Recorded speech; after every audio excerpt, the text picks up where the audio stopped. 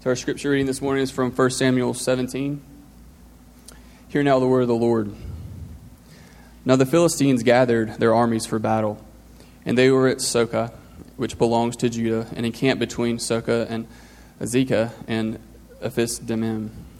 And Saul and the men of Israel were gathered, and encamped in the valley of Elah, and drew up in line of battle against the Philistines. And the Philistines stood on the mountain on the one side, and Israel stood on the mountain on the other side, and a valley between them. And there came out from the camp of the Philistines a champion named Goliath of Gath, whose height was 6 cubits and a span. He had a helmet of bronze on his head, and he was armed with a coat of mail. And the weight of the coat was 5,000 shekels of bronze. And he had a bronze armor on his legs, and a javelin of bronze slung between his shoulders.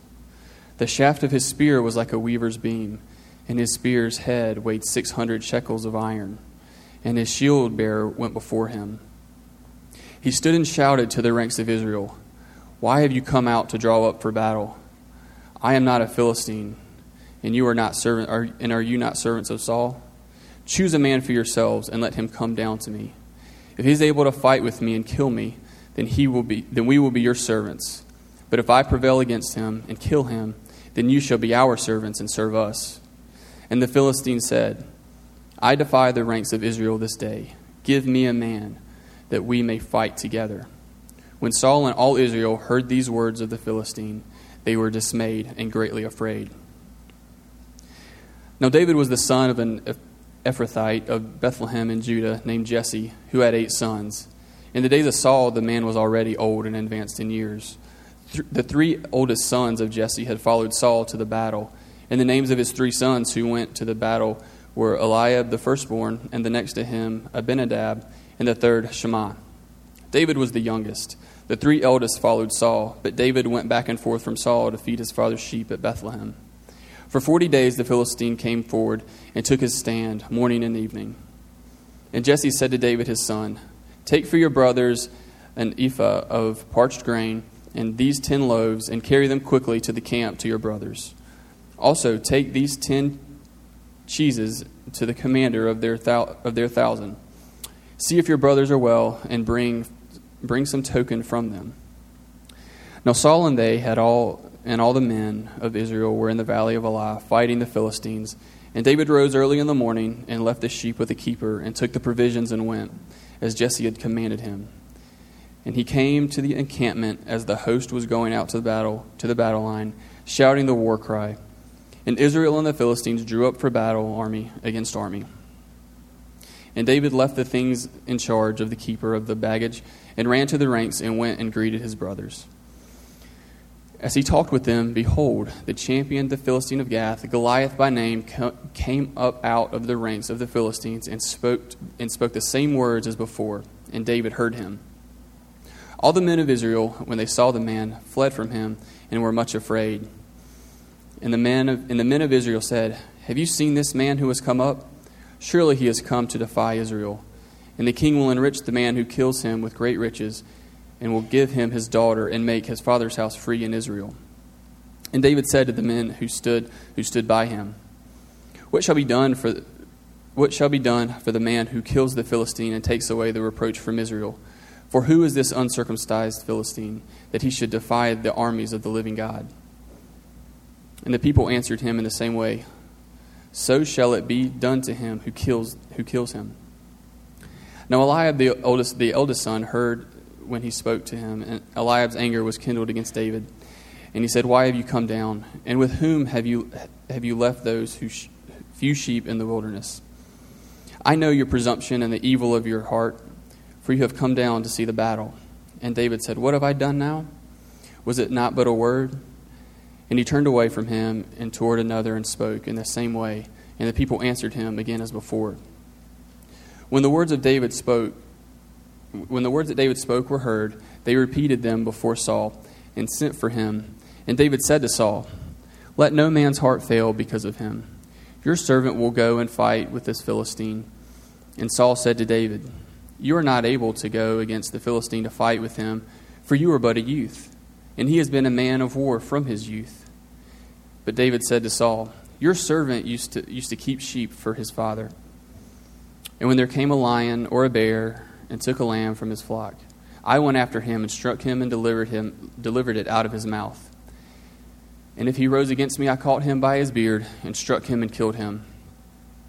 Your servant has struck down both lions and bears, and his uncircumcised Philistine shall be like one of them. For he has defied the armies of the living God. And David said, The Lord who delivered me from the paw of the lion and from the paw of the bear will deliver me from the hand of the Philistine. And Saul said to David, Go, and the Lord be with you. Then Saul clothed David with his armor, and put a helmet of bronze on his head, and clothed him with a coat of mail. And David strapped his sword over his armor. And he tried in vain to go, for he had not tested them. Then David said to Saul, I cannot go with these, for I have not tested them. So David put them off, and he took his staff in his hand, and chose 5 smooth stones from the brook, and put them in a shepherd's pouch. His sling was in his hand, and he approached the Philistine. And the Philistine moved forward and came near to David, with his shield bearer in front of him. And when the Philistine looked and saw David, he disdained him, for he was but a youth, ruddy and handsome in appearance. And the Philistine said to David, I am a dog that you have come to me with sticks. And the Philistine cursed David by his gods. The Philistine said to David, Come to me, and I will give your flesh to the birds of the air and to the beasts of the field.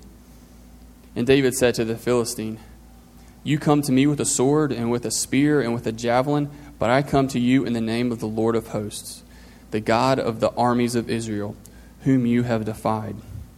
This day the Lord will deliver you into my hand, and I will strike you down and cut off your head. And I will give the dead bodies of the host of the Philistines this day to the birds of the air and to the wild beasts of the earth. And all the earth may know that there is a God in Israel. And that all this assembly may know that the Lord saves, not with the sword and spear, for the battle is the Lord's, and he will give you into our hand. And the Philistine arose and came and drew near to meet David. And David ran quickly towards the battle line to meet the Philistine. And David put his hands in his bag and took out a stone and slung it and struck the Philistine on the forehead. The stone sank into the forehead, and he fell on his face to the ground. So David prevailed over the Philistine with a sling and with a stone, and struck the Philistine and killed him. There was no sword in the hand of David. Then David ran and stood over the Philistine, and took his sword and drew it out of his sheath, and killed him and cut off his head with it. And the Philistines saw that their champion was dead, and they fled. And the men of Israel and Judah rose with a shout and pursued the Philistines as far as Gath and the gates of Ekron, so that the wounded Philistines fell on the way from Sharam as far as Gath and Ekron. And the people of Israel came back chasing the Philistines, and they plundered their camp. And David took the head of the Philistine and brought it to Jerusalem, but he put his armor in his tent. As soon as Saul saw David go out against the Philistine, he said to Abner, the commander of the army, Abner, whose son is this youth? And Abner said, As your soul lives, O king, I do not know. And the king said, Inquire whose son the boy is. And as soon as David returned from the striking down of the Philistine, Abner took him and brought him before Saul, and with the head of the Philistine in his hand. And Saul said to him, Whose son are you, young man? And David answered, I am the son of your servant Jesse, the Bethlehemite. Good morning. I'm Howard Brown, the senior pastor at Christ Central Church. And as he was reading that chapter 17, I realized we did it differently before. Like, you weren't supposed to read the whole chapter. I'm sorry. No, seriously. I was supposed to summarize or whatever. I'm going to have to summarize anyway, because after that much reading, it's hard to stay focused unless it was the movie of David and Goliath. It's hard. But thank you anyway, Deacon Blake, Servant Blake Kettner, for doing that for me. I appreciate it. Just so you know, to reemphasize some things Blake said before we get started today, I'm Howard Brown, the senior pastor. Did I say that? I'm so important, I got to say it twice. One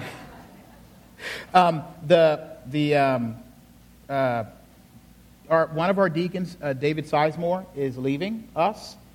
He got a job in Atlanta that he has been, one of these jobs he's been holding out for a long time, so he's going to be headed out.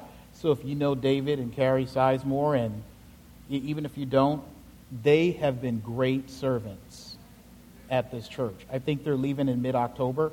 So guess what? You have an opportunity to go see them, bring a meal, do something, say hi, take them out to dinner, and love on them and say goodbye to them. With that in mind, last week I went up to Pastor Giorgio's installation service. He was installed as the senior pastor or lead pastor at Redeemer Church, Ardmore in Winston-Salem. I went, and the praise team went too, and we had a good time. You know, it was old school. Pastor goes, choir travels. We didn't have a bus with our name on the side of it, though. But, you know, the choir travels in the bus. I'm in the town card. It says Bishop 1 on it or something like that. Didn't work. Okay, that's a little too old school for some of y'all. Y'all didn't get it. But, again, Philip, what? We good? John, we good? So children who had to come back from children's church, you can go to children's church. I think they worked it out. You know where they're going, John? Upstairs. They worked it out. Boy, they happy. Just that was just a good time and good celebration. Philip wants me to tell you a special thanks for Jackie for taking him around to the hospital and other places. She's been very good to him. So thank you, Jackie. Thank you. So, Philip, I love some Philip. Let me tell you. He can tell a story. He's got so many stories. Just take a meal over there and listen to some of his stories. It's great. I used to have locks, down to here, before I cut them a month and a half ago. So that's when he says, I came to that church and I saw the dreadlock up there, and these people coming in. But I'm just a regular black man now. So, just regular. Regular. Got the safe haircut. Safe Negro now, don't look militant, whatever. I still am, Wu-Tang. No, I'm just kidding. All right, so this is not going well. We're already running late. Anyway, today's sermon, which is part of our Vision of Christ Central Church series, comes from 1 Samuel 17. The famous story of David and Goliath. The little guy against the big guy. Classic story. Like Florida State against Clemson. Florida State, little guys. Lost to us 6 out of the last 10 years. Finally get a win last night. Rashid with his Seminole shirt on.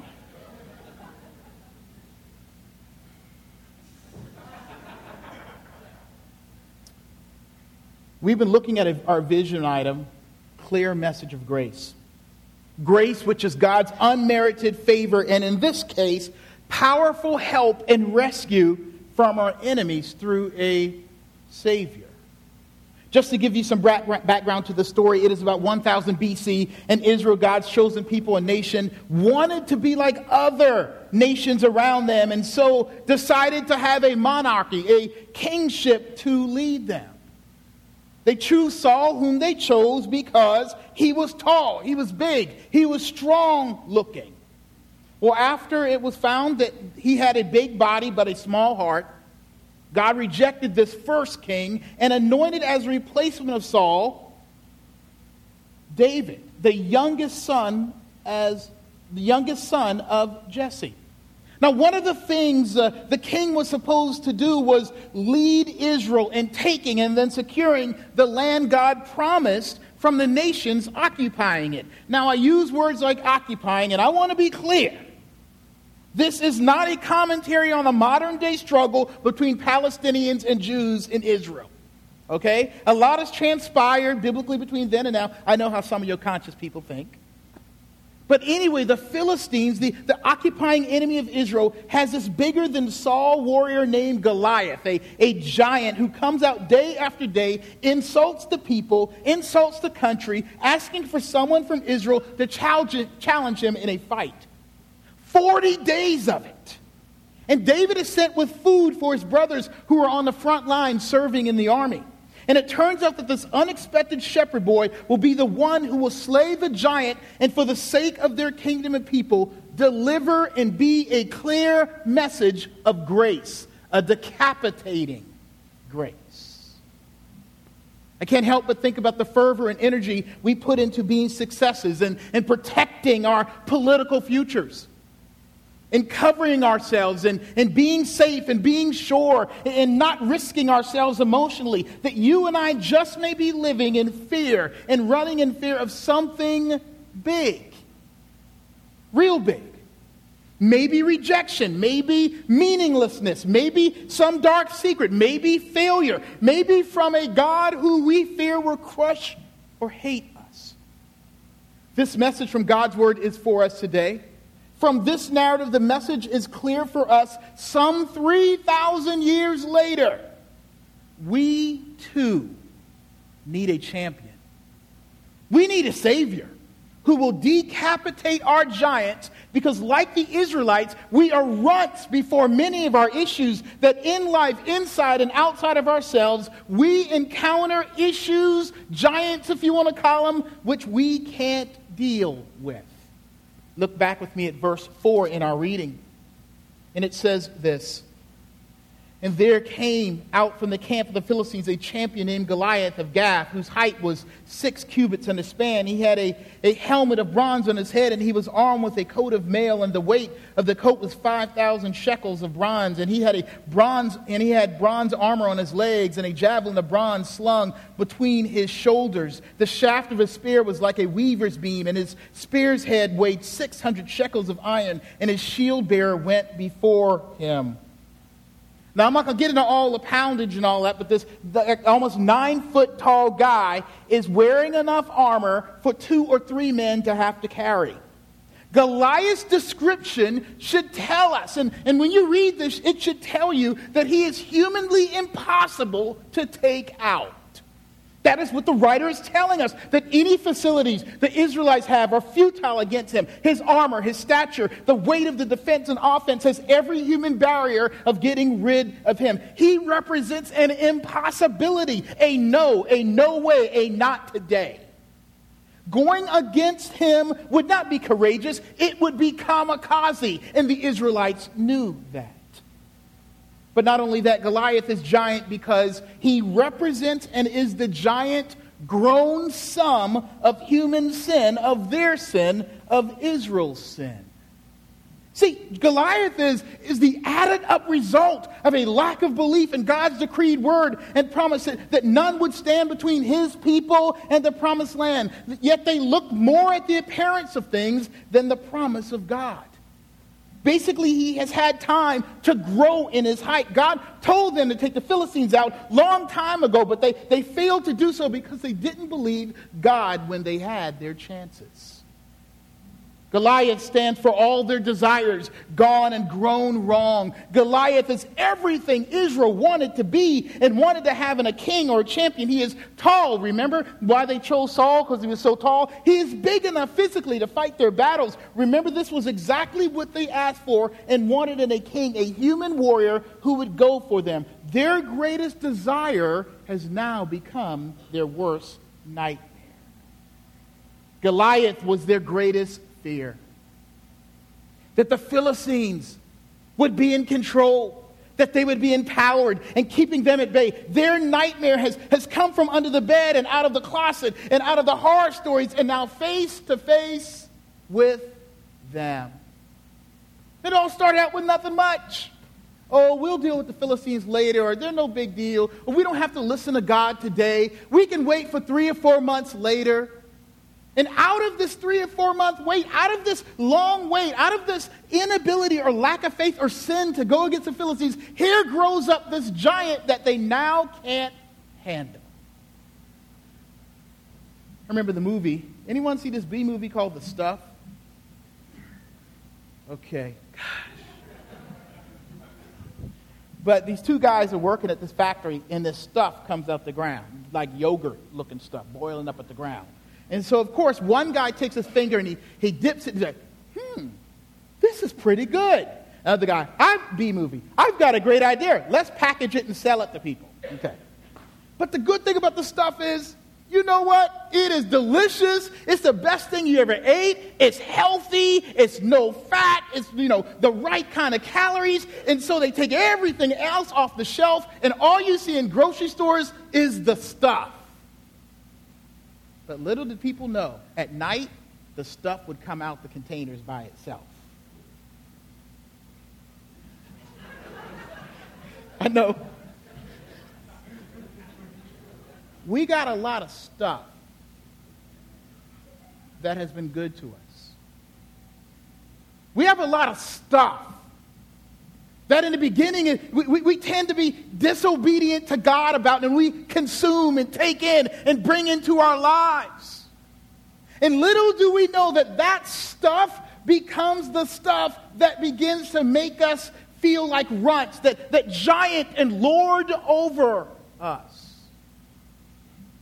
You and I have created giants with our sin, our unbelief, our dark desires that we now can't handle, that now control and champion us, that head us up, who lead us, and we have capitulated control to them. The drivenness, the fuel and push of our desires and unbelief in God and fears now have many of us at bay. Success is our master. Too many hours, too much stuff to have. Now you can't stop working for all the stuff and honor you've gotten.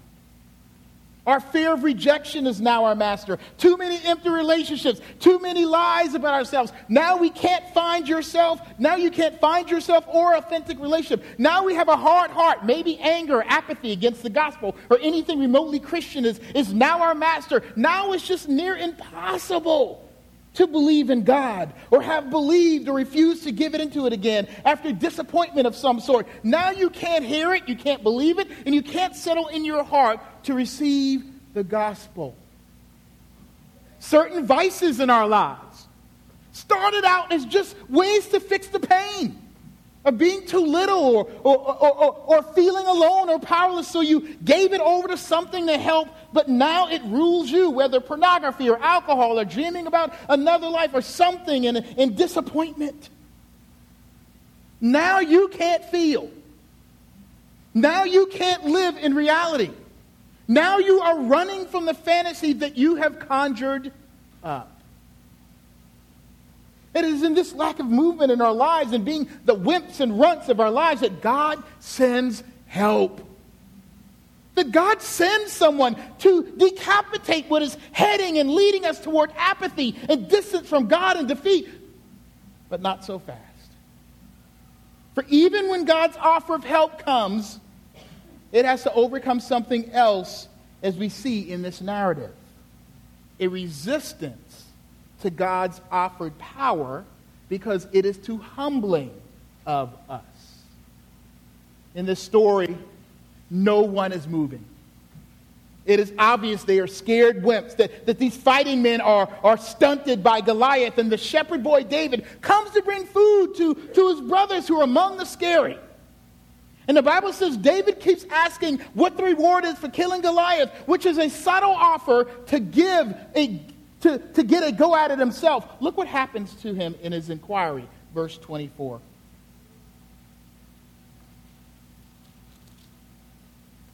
All the men of Israel, when they saw the man, Goliath, fled from him and were much afraid. And the men of Israel said, "Have you seen this man who has come up? Surely he has come up to defy Israel, and the king will enrich the man who kills him with great riches, and will give him his daughter and make his father's house free in Israel." That means no taxes the rest of his life. And David said to the men who stood by him, "What shall be done for the man who kills the Philistine and takes away the reproach for Israel? For who is this uncircumcised Philistine that he should defy the armies of the living God?" And the people answered him in the same way, "So shall it be done to the man who kills him."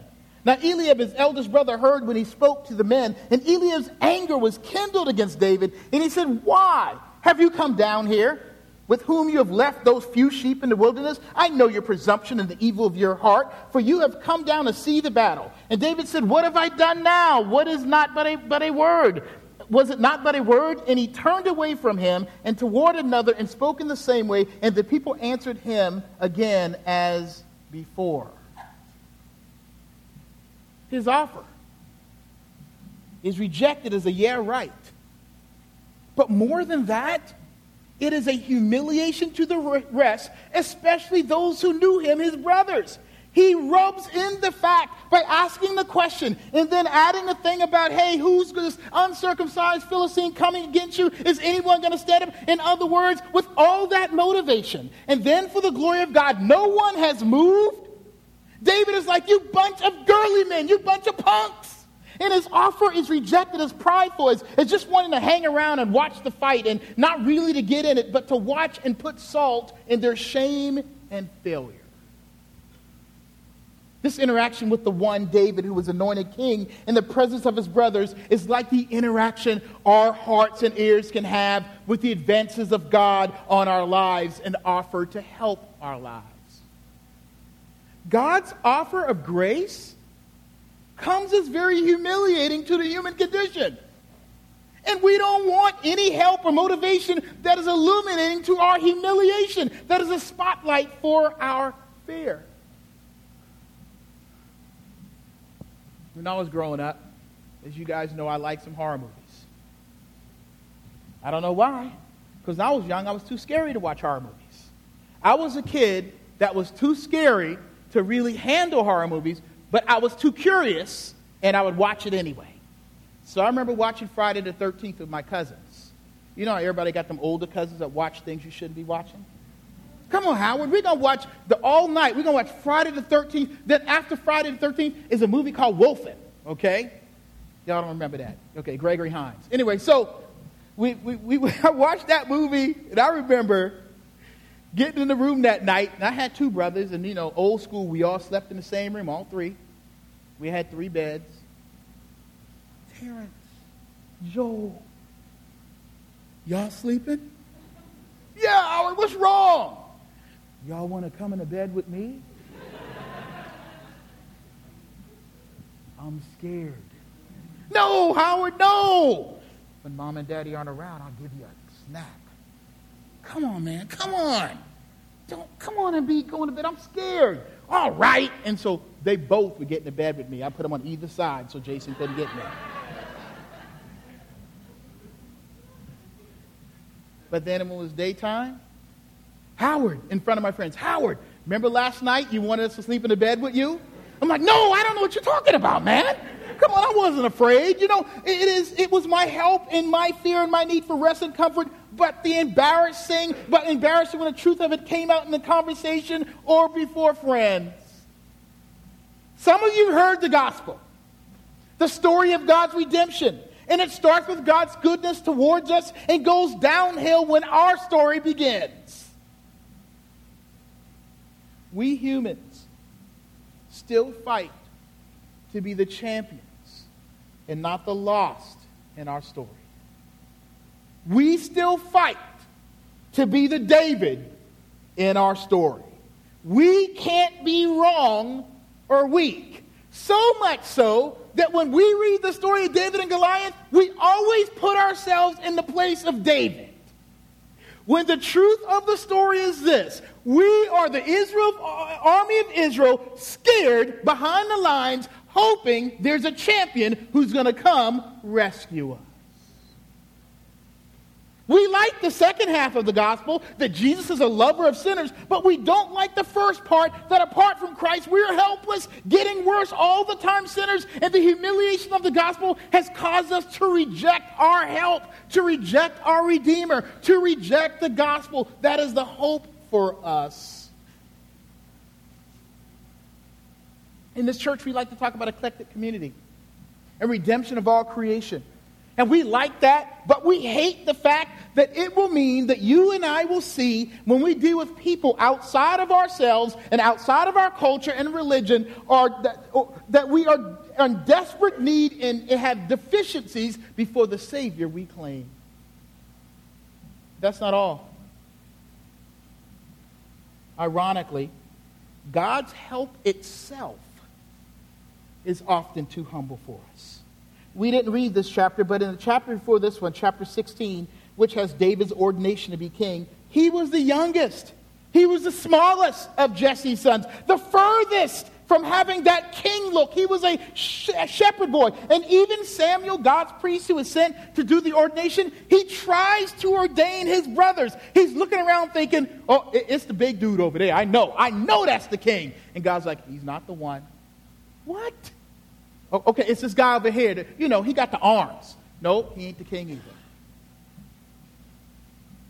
either. Is there anybody else? And Jesse's like, well, there's the little one out in the field with the lambs. He's the one. Everyone's like, what? Not him. He can't be the one. And he tries to ordain the older brothers. But let me read to you what chapter 16 actually says. When they came, he looked at Eliab and thought, surely the Lord's anointed is before him. But the Lord said to Samuel, do not look on his appearance or the height of his stature, because I have rejected him. For the Lord sees not as a man sees. Man looks on the outward appearance, but the Lord looks on the heart. God does, but we don't. God's offer of redemption comes in the form of a weak little shepherd boy. And they can't stand it.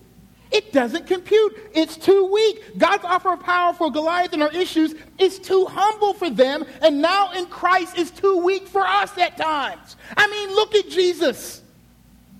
He hung out with fishermen and he was killed and allowed himself to be called a fool. If I were God, okay? If I were God, I would have at least allowed the self-proclaimed Messiah to have rays come out his eyes or something. Jesus, I don't believe you to save him. Now that's a Savior you can believe in. Somebody is like the Avengers, somebody. That had some powers or some kind of thing and people just combust, Jesus, I don't like you. Boom. And he could have. Now he's left Christians having to talk about his coming kingdom of power, of a return in which he will make things right and tear it up and open a can of on what pains us one day. But right now it's all about his love and the power of that love to take on the world. I mean, come on.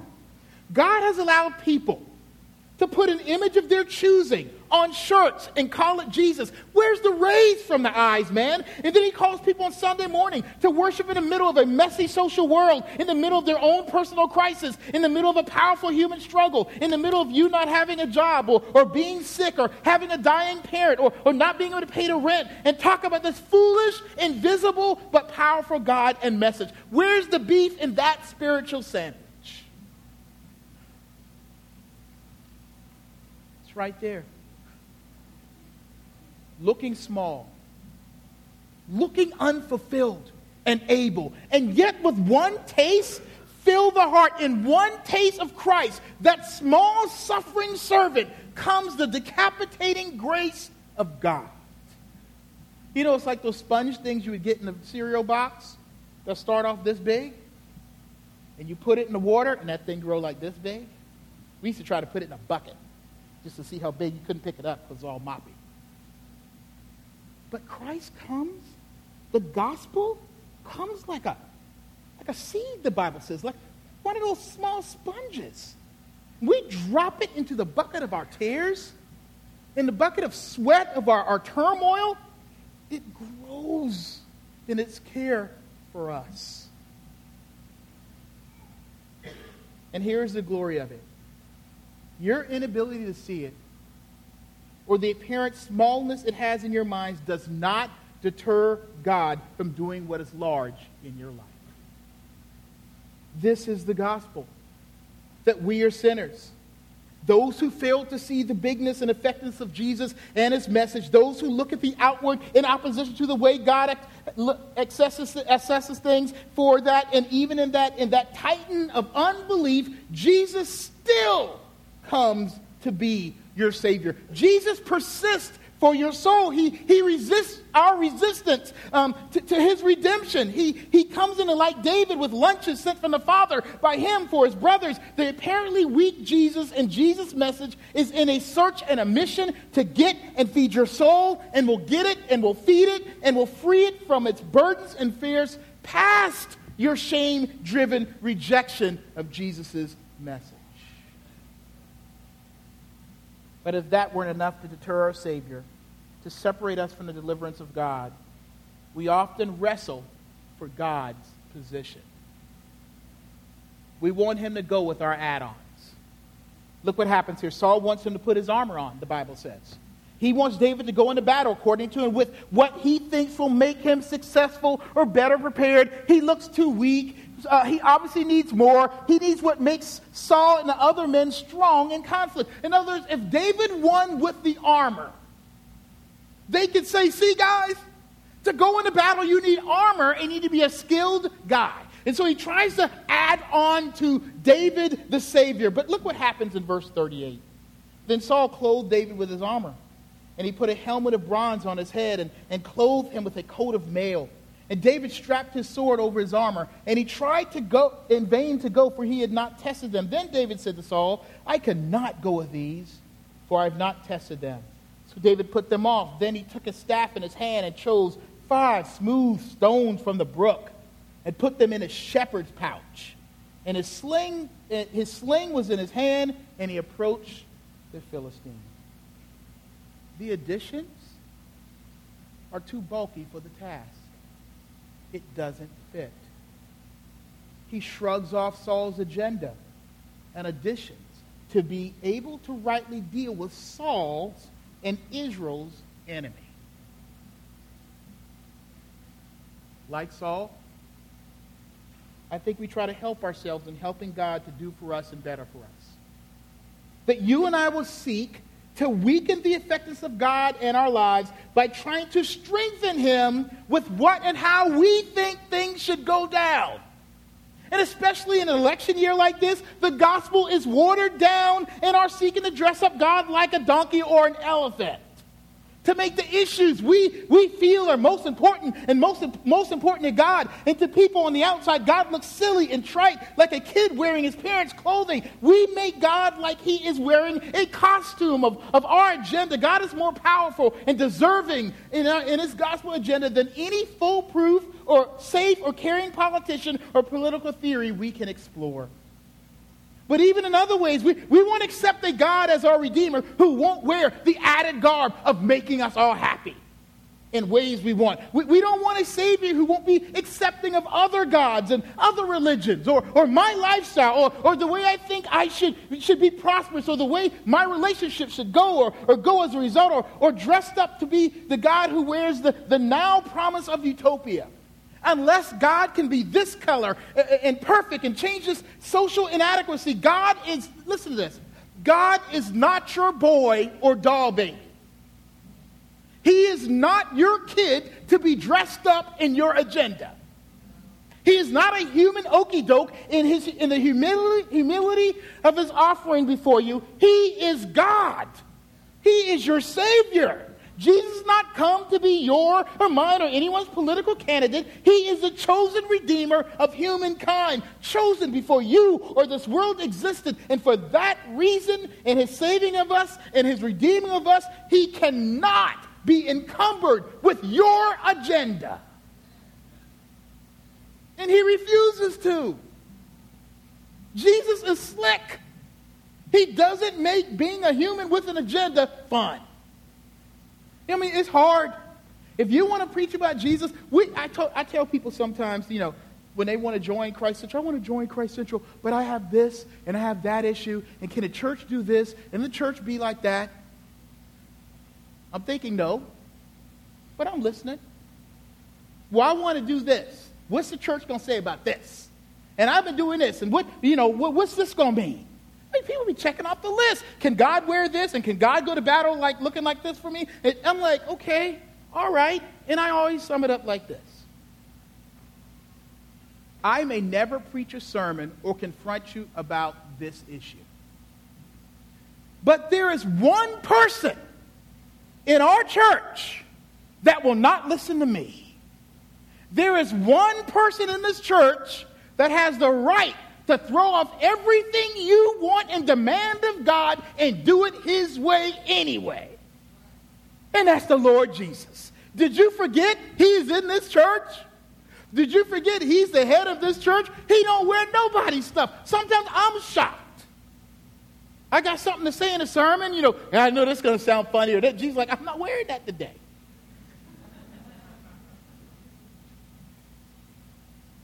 But you know why we want to make him dress up? We want him to make us look better than we are. Dressed up to make Saul and Israel look less than scared, wearing the armor of the king, he would represent their army's strength. The strength of Israel instead of God's raw power. We love to tell a story. But how we were so faithful and we trusted God. We want God to wear our awards. We want God to wear a mirror suit so we can see ourselves in it, right? We want him to reflect our glory. We want the story to be about us. The Bible story is not about us. The Bible story is not about making us look better. Oh, how we want Jesus in response to the humiliation, the mess and mistakes that have become giants. How we want God to come to have Jesus simply make us look better than we are. And so some of us wear Jesus as a cross on our necks, as a name drop in our conversation, or like the stars do at the award show. Here is where Christians and pseudo-Christians are in the same boat. We'll do what it takes to look smarter and faster and better, and honestly, Jesus is the one way to do that, especially in the South. Man, you got Jesus, it helps your resume. I remember back in the day when we tried to get into colleges, you try to join as many extracurricular activities you could before you fill out that college application. They're looking for the well-rounded student. They're looking for the successful one in all these clubs. You guys, some of y'all are in the Jesus Club. He's just an add-on to make you look better. I got some bad news about the gospel. It ain't about people looking better. It's never been that. We're going to look the worse. You know what it's like to have a shepherd-looking boy go out with some stones when you got a sword and a spear and armor and you stand on the sideline wait for him to beat your enemy down? It will not make you look better. How do you think David's brothers felt? Hey, man, that's your brother out there killing the giant? The oldest brother? Hey, didn't you used to change his diaper? Where you at, man? You letting the little boy be? I mean, this is the way our faith feels. We look at the outward, but God looks like God doesn't want to make you look better. He's come to make and declare you righteous, holy, and perfectly human before him because of Jesus Christ. He doesn't want to adopt an agenda, regardless of how good it seems, that will fool you and others into adopting something or someone that isn't him. Quit telling people that their lives are going to be better with Jesus. The word better can just be defined a million ways. If you accept Jesus and come to church, you're going to be better. What's that mean, man? Better. No. You come to church, you accept Christ, you will be declared righteous. It's about holiness. It's not about better. God doesn't wear better. He's perfect. And he's holy, and he wants his people to be righteous and holy. And you know what? You can't do that. Because the giant of sin is in your way, and you are scared out of your mind. Look, I can't leave behind better. How are you going to leave behind better? Nobody in here can leave behind better in their lives. Everybody in here, you want to be better. That's why you're on the sidelines, and you can't defeat your sin, because you want to be better. You're addicted to being better. But God is coming to get rid of better and bring righteousness. Undress your Savior. He is free from anything that can seek to predicate him. Free from being Presbyterian only or Baptist only or the mean people's God to save you, to be your Lord. And so David, a type of Christ, a less than but clear foreshadowing of Jesus and what Jesus will do, slays Goliath. And in doing so does not leave you or me behind. See, I think we're afraid. If we're not David in the story, we ain't going to get nothing. Everything in this world tells you if you don't get it, you're not going to get it. Right? If you don't go get it, it won't be yours. Look at me at verse 41. And the Philistines moved forward and came near to David and the shield bearer in front of him. When the Philistine looked at and saw David, he disdained him, for he was but a youth, ruddy and handsome in appearance. And the Philistine said to David, "Am I a dog that you come with me with sticks?" And the Philistine cursed David by his gods.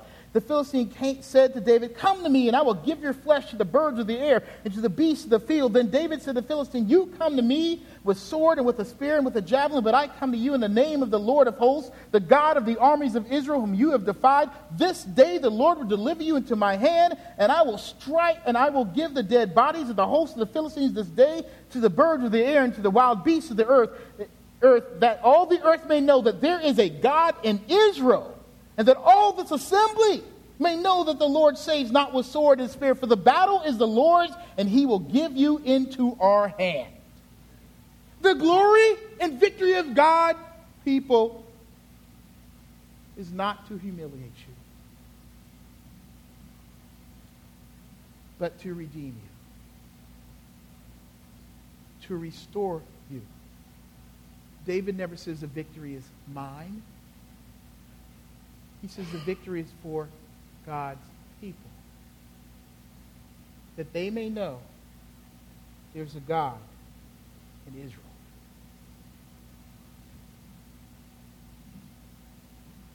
God's come to bless us, to take the head off our enemies. The Bible says when David knocked Goliath out, and then it says he came with Goliath, he took Goliath's sword, and he killed him. And when he cut his head off and raised it up, then the people got up from where they were, and they jumped into battle and said, the battle is ours, we can win. Why? Because the Savior has gone before us. God sent Jesus to come, to live, to die, to take the head off our sin. The head off of what stops you from knowing there is a God in your life, so that we can rise up and sing a song of salvation and glory before God, that we can be righteous and live holy as his people. That's grace. A decapitating grace.